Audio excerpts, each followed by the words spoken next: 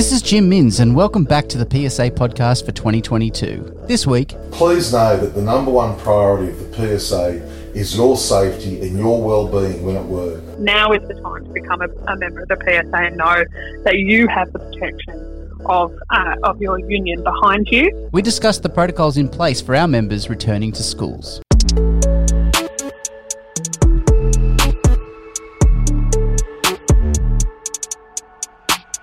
The New South Wales Department of Education have put in place a series of safety measures to help curb the impact of the Omicron variant. But there are other concerns too that our members and delegates will face. On this episode, we will highlight the workload expectations and your rights as they are afforded to you when you return to work for the 2022 schooling year. So my name's Siobhan Callanan and I am the Senior Organiser in the Community Health and Education team at the PSA. The 23rd of January has marked the New South Wales Government announcing the 2022 return to school plan for New South Wales public schools. There's a focus on keeping New South Wales schools open over keeping kids and students and staff at home. What are some of the measures that are being put in place to make sure that occurs? Many of the measures that they have in place were in place in Term 4 last year. However, they've had to make some adjustments for the new variant, for Omicron, and to make sure that that they're prepared for the fact that the case numbers are so high. So things like making sure cohorting and physical distancing, particularly of different class groups, which affects our learning support officers, ensuring that everyone, staff and visitors, are using the school check-in through Service New South Wales. They're continuing a high level of hygiene and cleaning. Mask wearing is mandatory for secondary students and for staff, and they are trying, little kids are very difficult, obviously, to get to long-term wear masks when at school, but that they are recommended that where they can, make sure that they've got a well-fitting mask. Those are the types of things, limiting visitors. So, in some circumstances where there are kids who are starting kindergarten or are starting year 7, there's big steps for kids. Mm-hmm. And so they will let some people, parents on site for that, but really limiting outside visitors on site. I would just say there that PSA organisers are essential visitors, so we are essential visitors, so we can come on site. That's, as necessary, and we can come and hold meetings with members and staff. Is there any indication on the time frame of these increased measures, how long they'll occur for? We think that for it will probably last throughout Term 1. We don't know what will happen, whether or not there'll be another variant, those types of things. The only added thing that they're really putting in place now is actually rapid antigen testing. They're going to be doing surveillance testing of students and staff, so that's where they test it. You test yourself a number of times a week, and of course, if they're positive, must be notifying through Service New South Wales. But the schools are actually handing out rapid antigen tests to families and to staff as well.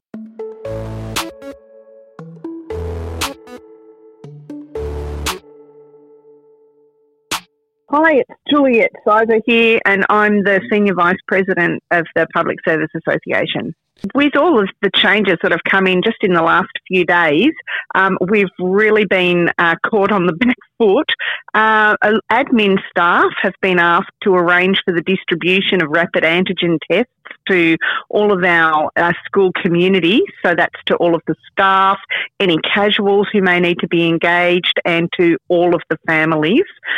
Students are going to be required to do a rapid antigen test twice a week. So we're going to distribute the first couple of weeks' worth of rapid antigen tests to families over our first 2 staff development days, which are pupil-free. That normally, those days are set aside for us to do some professional development. So a lot of us had training planned, but we've now got thousands of rapid antigen tests that need to be packaged up into little kits for families. We're going to have to organise drive-bys so that those parents don't have to come onto the school grounds.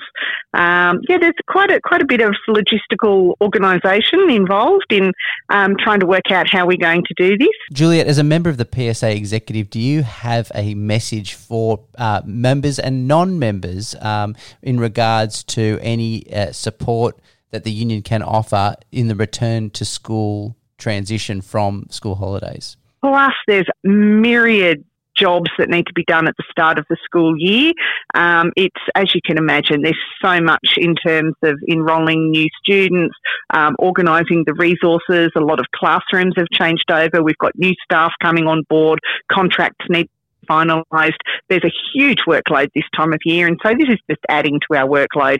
So if any members have any concerns about workload, being asked to work outside their normal hours, please contact the PSA for support. In the first instance, have a chat to your principal and see if you can come to a workable arrangement. But if you have any real concerns, contact the PSA.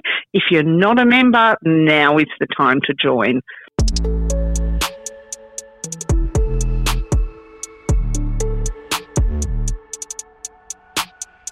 Members need to know that the PSA absolutely has your back.